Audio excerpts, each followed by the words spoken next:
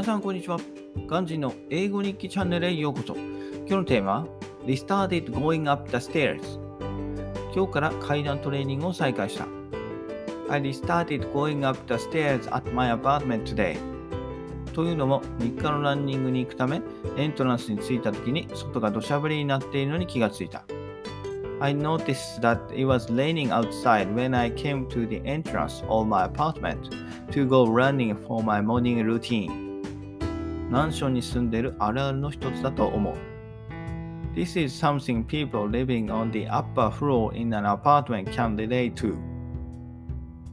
そのまま部屋に引き返すのでは運動にならないので階段で最上階まで行ってきた。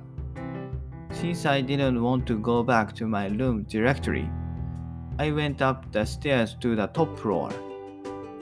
久しぶりの階段トレーニングはランニングより疲れるがとても気持ちいい。 It's been a long time since I went up the stairs for training and it made me feel refreshed, although I got more tired than from running。 以上です。バイバイ。Have a nice day!